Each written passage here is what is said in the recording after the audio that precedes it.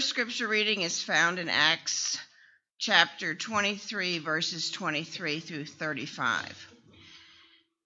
Then he called 2 of his centurions and ordered them, "Get ready a detachment of 200 soldiers, 70 horsemen, and 200 spearmen to go to Caesarea at 9 tonight. Provide mounts for Paul so that he may be taken safely to Governor Felix." He wrote a letter as follows: "Claudius Lysias, to His Excellency, Governor Felix, greetings. This man was seized by the Jews, and they were about to kill him, but I came with my troops and rescued him, for I had learned that he is a Roman citizen. I wanted to know why they were accusing him, so I brought him to their Sanhedrin. I found that the accusation had to do with imprisonment. When I was informed of a plot to be carried out against the man, I sent him to you at once. I also ordered his accusers to present to you their case against him." So the soldiers, carrying out their orders, took Paul with them during the night and brought him as far as Antipatris. The next day they let the cavalry go on with him, while they returned to the barracks. When the cavalry arrived at Caesarea, they delivered the letter to the governor and handed Paul over to him. The governor read the letter and asked what province he was from. Learning that he was from Cilicia, he said, "I will hear your case when your accusers get here." Then he ordered that Paul be kept under guard in Herod's palace. Now the scriptures, Acts 24, verse 27 through chapter 25, verse 12. When 2 years had passed, Felix was succeeded by Porcius Festus. But because Felix wanted to grant a favor to the Jews, he left Paul in prison. 3 days after arriving in the province, Festus went up from Caesarea to Jerusalem, where the chief priests and Jewish leaders appeared before him and presented the charges against Paul. They urgently requested Festus, as a favor to them, to have Paul transferred to Jerusalem, for they were preparing an ambush to kill him along the way. Festus answered, "Paul is being held at Caesarea, and I myself am going there soon. Let some of your leaders come with me and press charges against the man there, if he has done anything wrong." After spending 8 or 10 days with them, he went down to Caesarea, and the next day he convened the court and ordered that Paul be brought before him. When Paul appeared, the Jews who had come down from Jerusalem stood around him, bringing many serious charges against him, which they could not prove. Then Paul made his defense. "I have done nothing wrong against the law of the Jews or against the temple or against Caesar." Festus, wishing to do the Jews a favor, said to Paul, "Are you willing to go up to Jerusalem and stand trial before me there on these charges?" Paul answered, "I am now standing before Caesar's court, where I ought to be tried. I have not done any wrong to the Jews, as you yourself know very well. If, however, I am guilty of doing anything deserving death, I do not refuse to die. But if the charges brought against me by these Jews are not true, no one has the right to hand me over to them. I appeal to Caesar." After Festus had conferred with his council, he declared, "You have appealed to Caesar you will go." And now Acts 25, verse 23 through chapter 26, verse 1.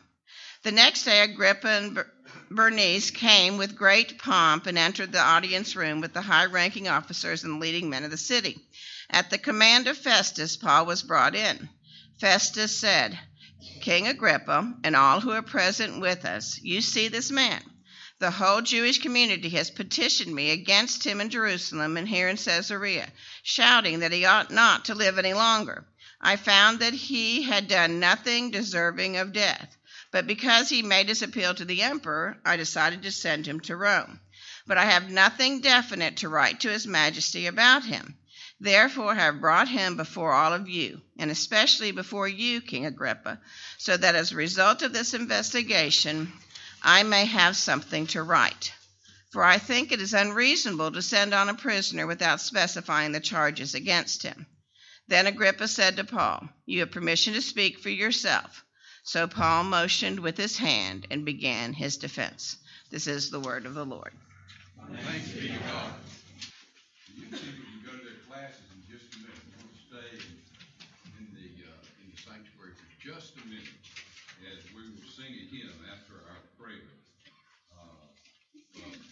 for healing and for blessing. Let's pray together. Oh, Father, we look back and we see Jim Bennington here again this morning, and we thank you. Thank you for answered prayer.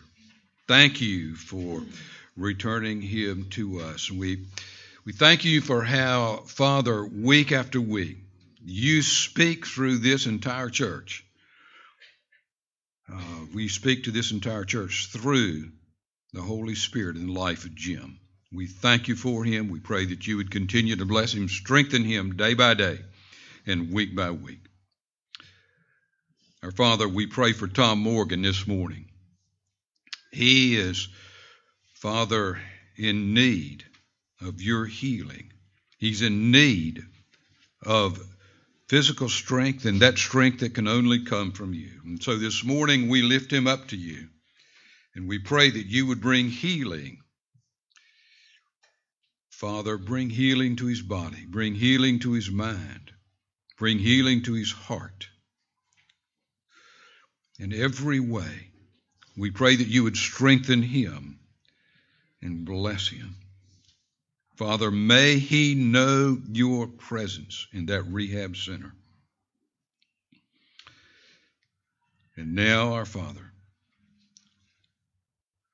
we come in thanksgiving for your word, and we pray that this day you would bless it to our hearts. In Jesus' name, amen. Our hymn this morning is a hymn and prayer for illumination. Let's stand together as we sing this hymn and pray and ask for God to speak to us through His Word. Now, children, you may go to your respective classes.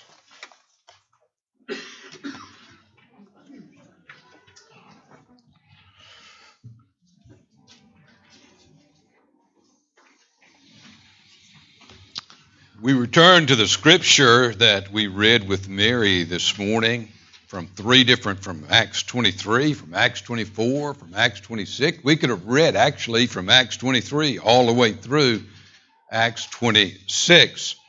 And we will refer to those passages, all those passages, in the message this morning. We return this way after taking a break for the Lenten season and resurrection. We return to the book of Acts. And maybe as you read this, as you heard it read this morning, you might have been thinking, now, what's this about? Skipping around these different passages about Paul's imprisonment with the Romans. This message this morning is extremely close to me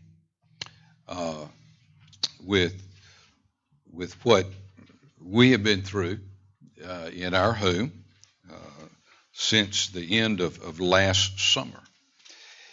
And there's just a powerful lesson that for us to learn in our individual lives, for us to learn as families, and for us to learn as a church in the verses that were read this morning. Where is God when nothing goes as planned? Let's set it in context. Paul had returned to Jerusalem after his third church planting journey to make a report to the leadership in Jerusalem, the leadership of the church. His plan had been to visit Jerusalem, make this report, sum up his 3 missionary journeys and church planting journeys, then leave Jerusalem, travel to Spain by way of Rome, stopping there to visit the church in Rome. But what happened? He was arrested while he was in Jerusalem. and for his own safety had been transferred to a prison in Caesarea on the seacoast. The story told in Acts 23 through Acts 26 covers a period of 2 to 3 years. Paul was in jail in Caesarea for over 2 years. How does one stay on an even keel when your plans are over here and you end up completely over here in a different place?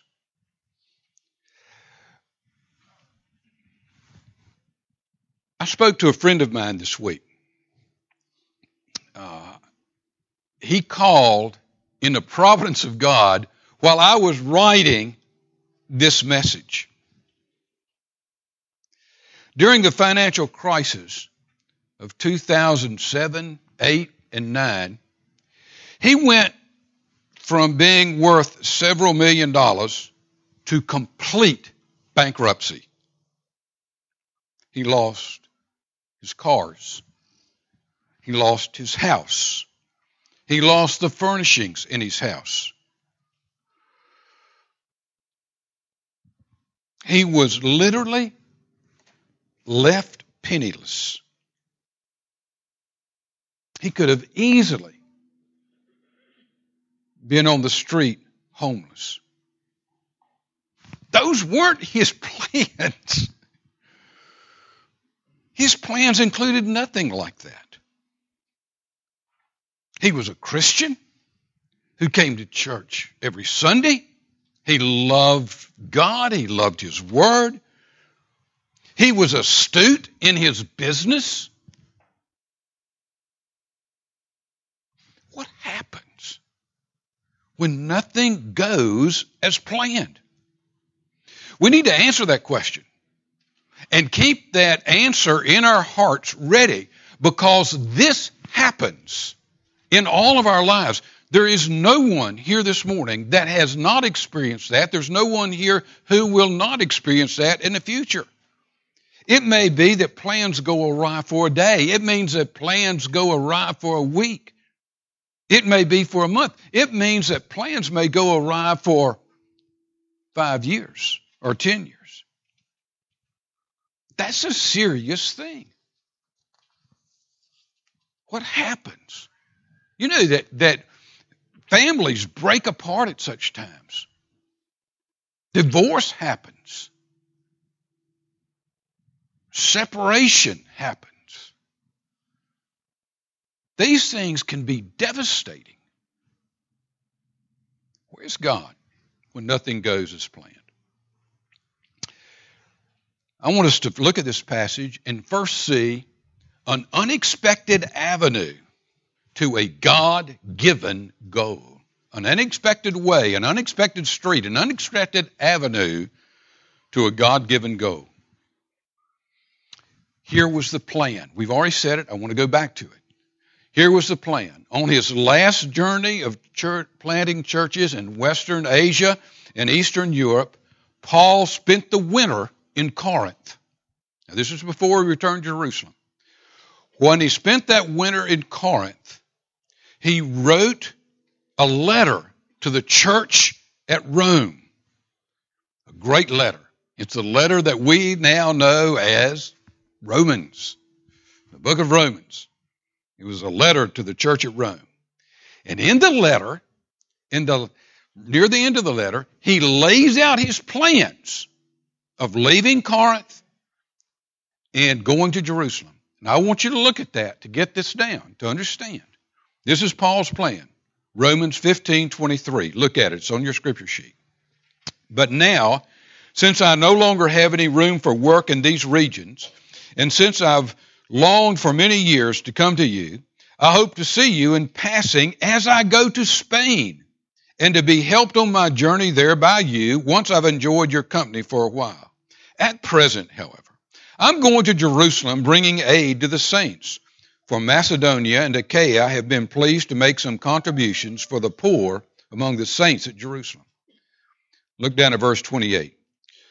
When therefore I have completed this and have delivered to them what has been collected, I will leave for Spain by way of you.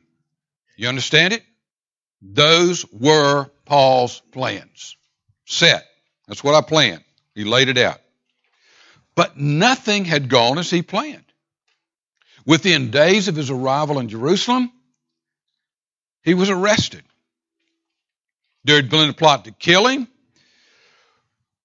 while the Romans held him prisoner in Jerusalem. So the Romans, discovering the plot, transferred him, took him as a prisoner to Caesarea, to a prison in Caesarea on the seacoast.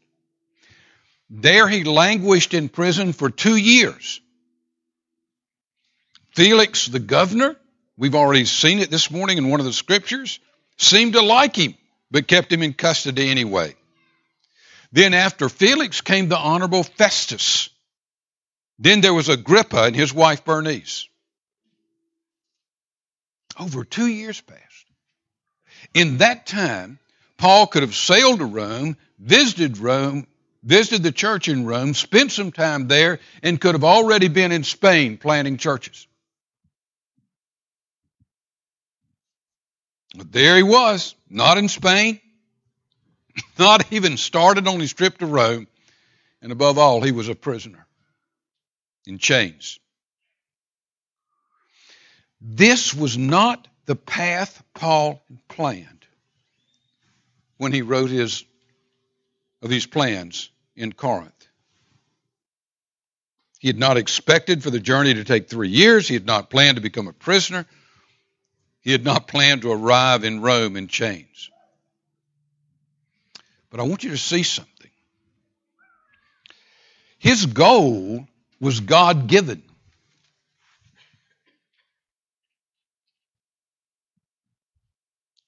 His goal of going to Rome had been given by God himself. Look at chapter 23, verse 11.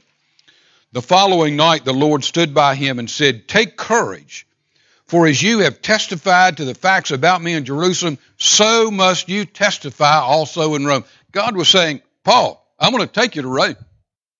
You're going to Rome. You will speak the gospel there. What do we see? God not only has control of our goals, he not only sets our goals, but he sets the way that we will reach those goals. He sets the streets we travel.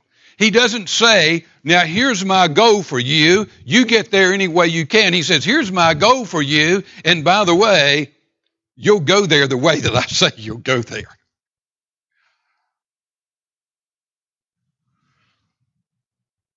We see this all through Scripture. Moses, remember?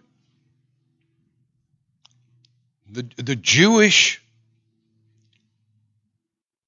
young man, raised in Pharaoh's palace, taught in Pharaoh's school, but he knew he was Jewish. And here were his people being oppressed, and he knew that God had called him to lead those people out of the oppression of Egypt.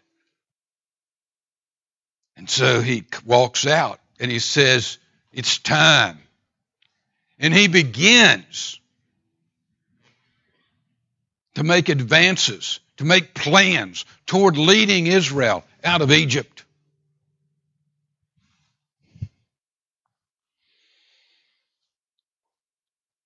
And he completely failed. Completely. In fact, he had to run for his life out of Egypt. God removed him from Egypt and put him in the wilderness for 40 years. This was a 40-year detour. Moses had not planned it that way. He had a God-given goal. And God said, not yet, Moses. You got to wait 40 years. Wow.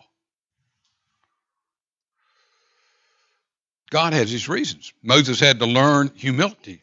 He had to learn that he could not accomplish these goals in his own strength. I read about the life several years ago of a man named Lord Clive. He was on his way to India from England, and his ship was blown way, way off course and way off schedule, where he was supposed to be going down the coast of the west coast of Africa. He was caught in a storm, and he ended up in Brazil, of all places. And he was forced to stay there for almost a year. During those months, he was going to India to a position there. During those months of waiting, he learned Portuguese. That language became crucial in his future. He became the Governor General of India. And he himself said, it wouldn't have happened unless I had known Portuguese. In our journey toward God, or in our journey toward goals that we have,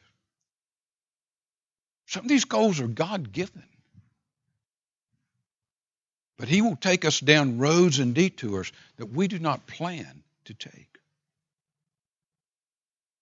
What might be one of the reasons for that? Maybe it's to teach us humility. Maybe to teach us to wait. Maybe it's to teach us patience. Maybe it involves some other person. Maybe it's because he will take us into other people's lives that under our plans we would have never encountered. The unexpected avenue to a God-given goal, and that brings us to we look at this passage and you see unexpected audiences for God's message.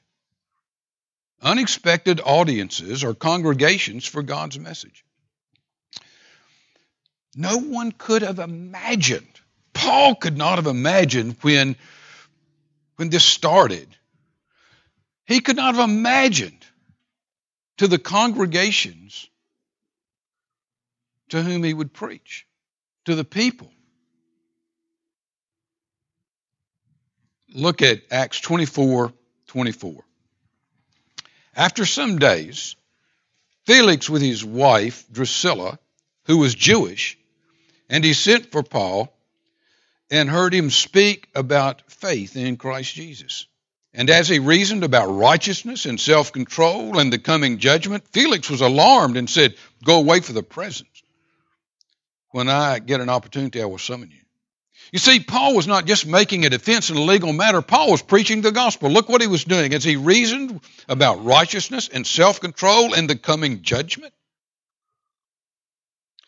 Look at Acts 25:13.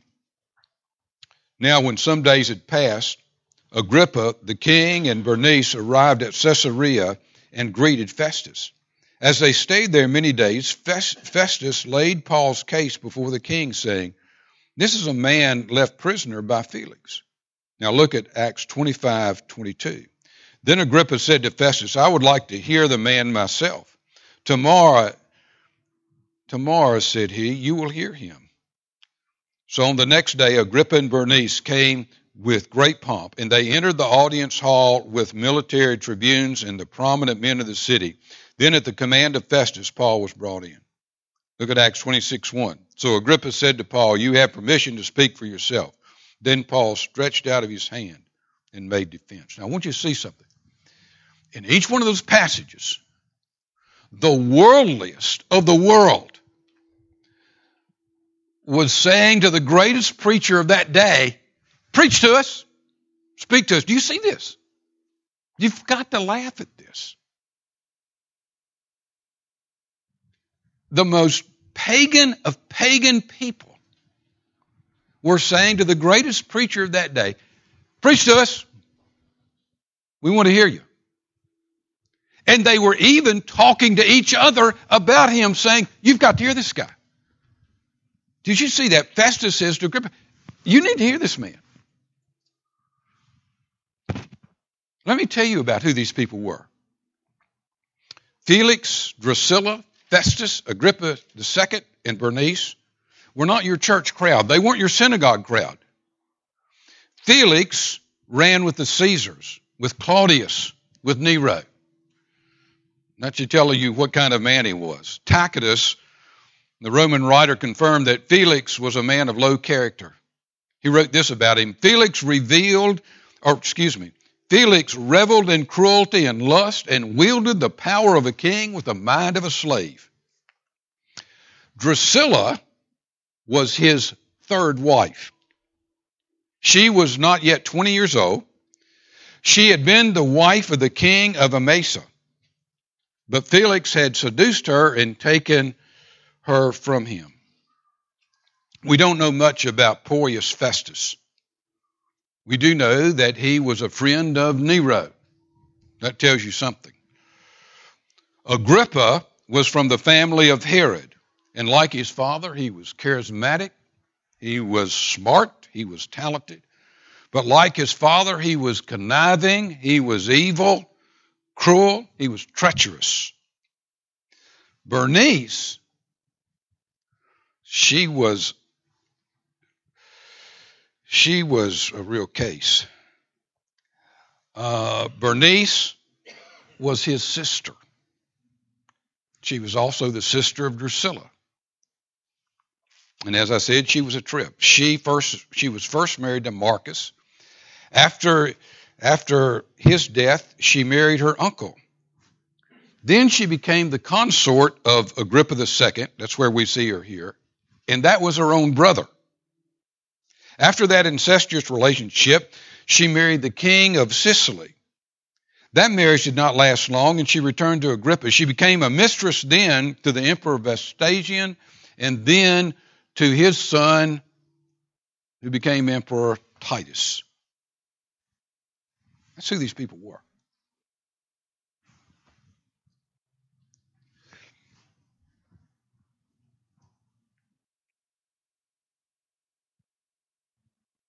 This is a most unlikely group to hear the gospel. They not only heard the gospel, they heard the greatest preacher of that day preach the gospel at their own invitation. They were fascinated by this man. Not only these 5 leaders, but their courts. These people had a huge entourage wherever he went.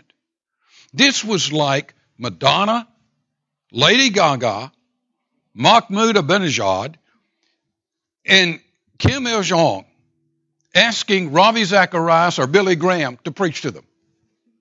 You say that's not going to happen. Well, it happened here. Sometimes God takes you down paths you would never choose for yourselves because He wants to take you into people's lives who are not on the roads that you usually travel. If God intends to use you in someone's life and they're way off the road you usually travel, He's going to have to put you on an unusual road to do that. Becky Pippert, author of the book Out of the Salt Shaker, writes about, she was a Christian speaker, Christian writer. Her husband was a reporter signed to a desk in Israel in the Middle East. And she, in her book, Out of the Salt Shaker, writes about being in Jerusalem one day and making a mistake and getting off the bus at a wrong stop. And she quickly became lost. There was a young man there dressed in the usual garb of a Hasidic Jew. And a Hasidic Jew would be one who would be very much like the Pharisees. He would not ordinarily dare to speak to someone who is not Jewish, and especially in a public place. But he saw that she was obviously lost, and he asked if he could help her. She immediately recognized him as being an Hasidic Jew, and he could see the confusion. You're speaking to me. And he said, we're allowed to speak to someone like you when there's obviously need for help. And so he began to direct her walk with her, take her to the place where she'd become oriented and catch up with her plans. As they walked, she said, "You know, I know that you're very religious, and I want you to know that I'm religious." And he said, and he asked her, he said, "Are you Jewish?" And she said, "No, I'm a follower of Jesus." And he just stopped. And he said, "I want to talk to you. I have never had the opportunity to talk to a Christian seriously about their faith." And they found a place to talk, and they talked for several hours. He asked questions like, what happens to your basic nature when you have a relationship with Jesus? Who do you believe Jesus is? How he's affected your life? How can you sense God's presence in your life? Becky was more than able to answer those questions. What happened? She got off of the bus at the wrong station by her plans. In accordance with her plan, she got off at the wrong station. By God's plan, she got off exactly where he wanted her to get off.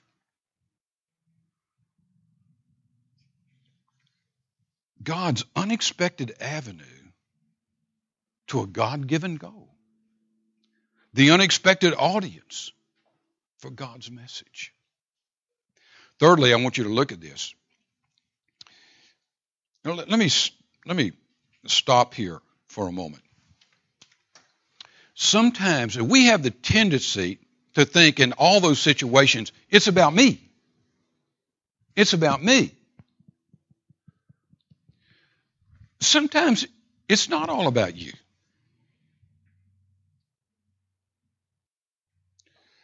As we've already seen, it was about taking the gospel to these utterly pagan lives. But something else was going on here. And it's not mentioned here. It's not mentioned in the New Testament, but it's so obvious. Who was Paul's constant companion? From the day they met, more than any other man, he was always with Paul. And he was always, whether it was trouble, whether it was in prison, no matter where was, this man was always there. It was Luke, right? Who writes in more detail in his gospel than Matthew, than Mark, than John? Luke. Yet Luke did not run with the disciples. He was not with the disciples during their time with Jesus. It was years later, that Luke came into the picture. But the entire time, the 3-year period that Paul was in Caesarea, speaking to these kings and governors, Luke was there with him. It gave him time to speak to the apostles in Jerusalem. It gave him time to sit down and talk with John, the apostle. It gave him time to talk with Mary and know the details about the angel and about Elizabeth. This 3-year period was the only time, was the most prolonged time that Luke had in Israel.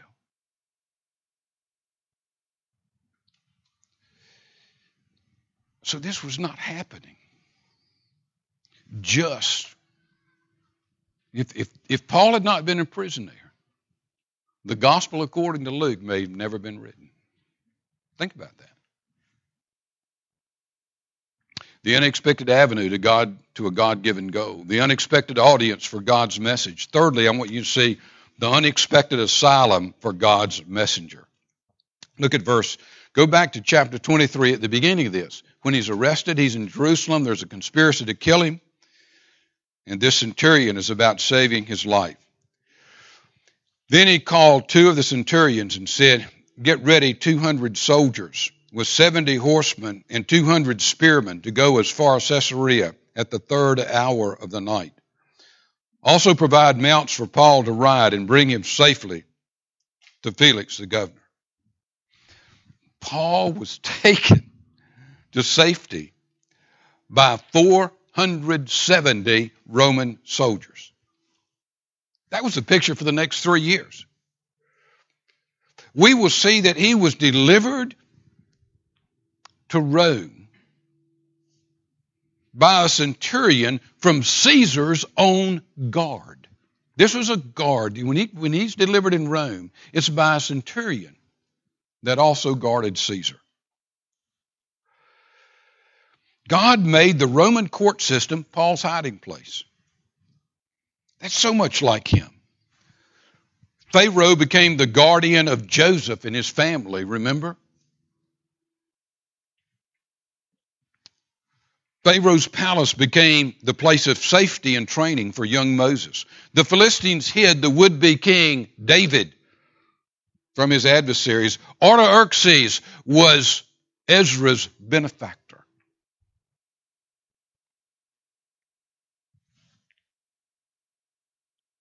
Here, Paul finds safety and he's hidden in the Roman court system. And all the while bringing the gospel to the authorities, to the Roman authorities. Think about this. In a couple of weeks we're going to see it. Think about this. Here's a Roman centurion, a powerful, powerful man who's known by the family of Caesar, known in the palace. And so Paul is put under whose authority? In fact, he is shackled in the beginning to whom? That centurion. Now, who do you think is going to win that battle? Here's an unsuspecting Roman centurion, and in the providence of God, God shackles him to the Apostle Paul. Do you understand? You must smile at this. The Roman court system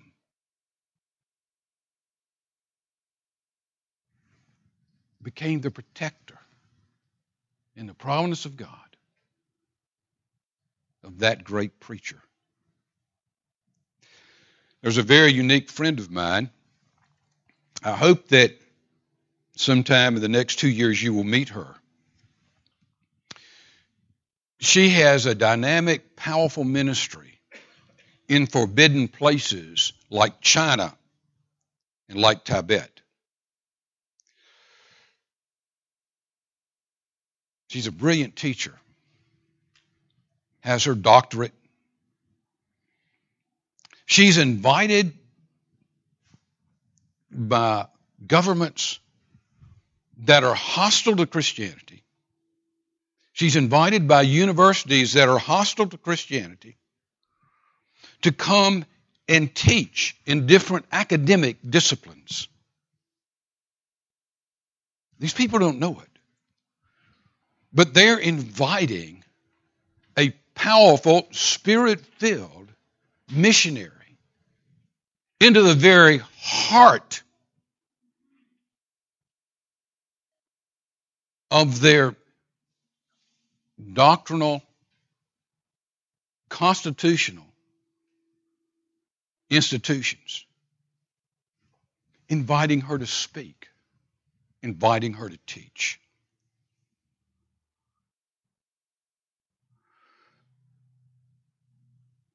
There's a boldness that we should have. There's a boldness that comes from knowing this. God sets the goals, provides the inroads to reach those goals, and it's all under His control.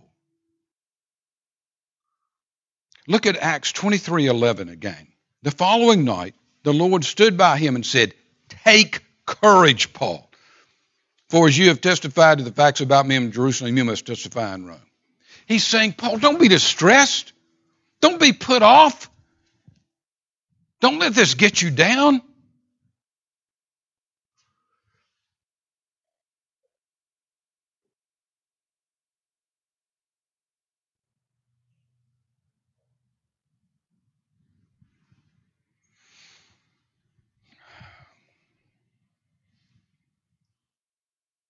You know what you don't hear here? You don't see Luke. You don't hear about Luke. But he's there. And he's preparing to write the book of Luke. The gospel according to Luke. But you know what else you don't see here? Paul. And we have him preaching. We have him speaking. We have him. Paul is without complaint.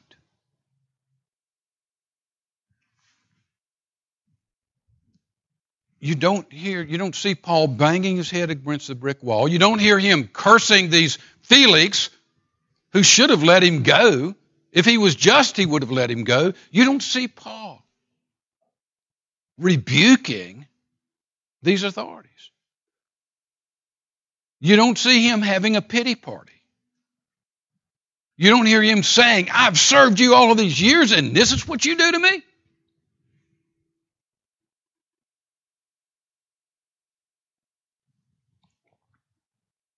There's so much to learn here.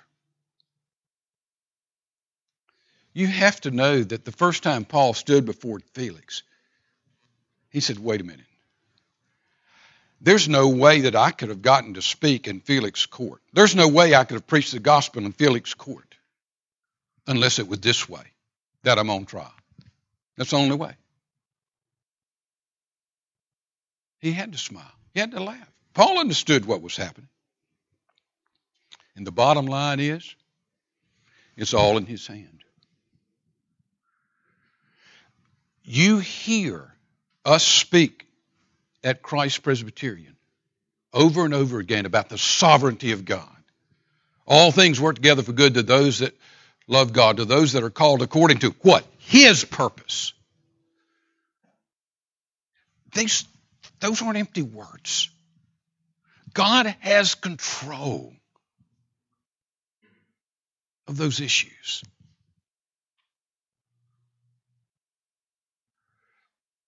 In 1926, there was a young missionary named Raymond Edmond.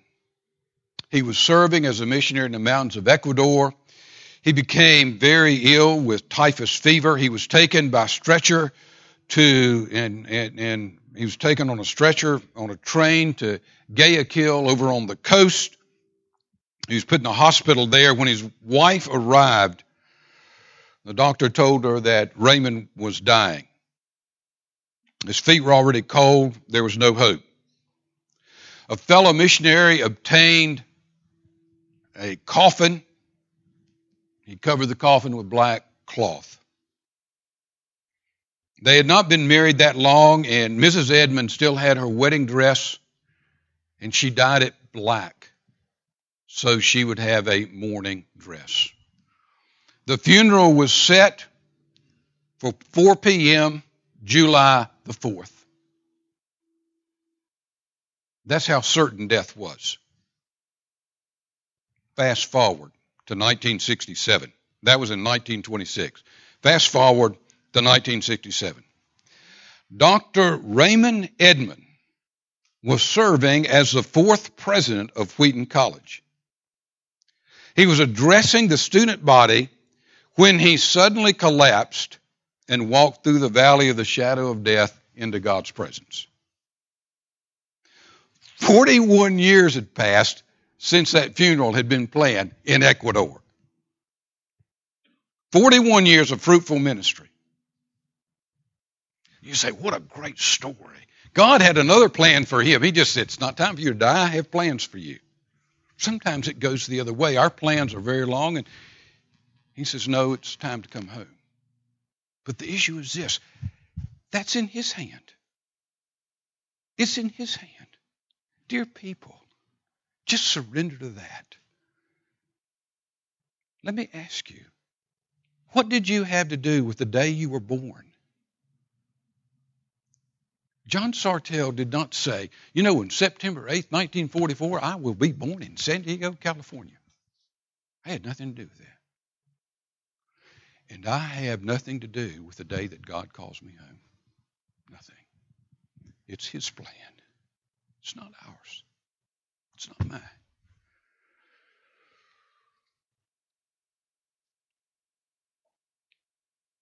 According to our plans, we may be like Dr. Edmund. We may live well beyond what was our expected death. I just love that story. According to His plan, you'll hear somebody say, well, he died a premature death. There's never been a person die a premature death. Never. No baby, no child, no infant, no teenager has ever died a premature death. We may not accomplish what we set out to do. The important thing for us is that we are at our post, on our way, on God's avenue, on God's roads, going toward a God-appointed goal. That the important thing is we're doing that when He calls us home. We may never finish the assignment that He's written, that we think He's written. He may come to us in the middle of that assignment and say, child, time to come home. Where is God when nothing goes as planned? He's taking us to God-given goals by unexpected paths. Where is God when nothing goes as planned? He is taking us down unexpected paths into the lives of unsuspecting people. Where is God when nothing goes as planned? He ever uses the world that is hostile to Him to help His people along the way. A friend of mine said it this way: when I find myself in places I did not plan to go, when I find myself in situations in which I did not plan to be, it usually is only a short time till I understand why I'm there. Our hymn is most appropriate. Guide me, O thou great Jehovah.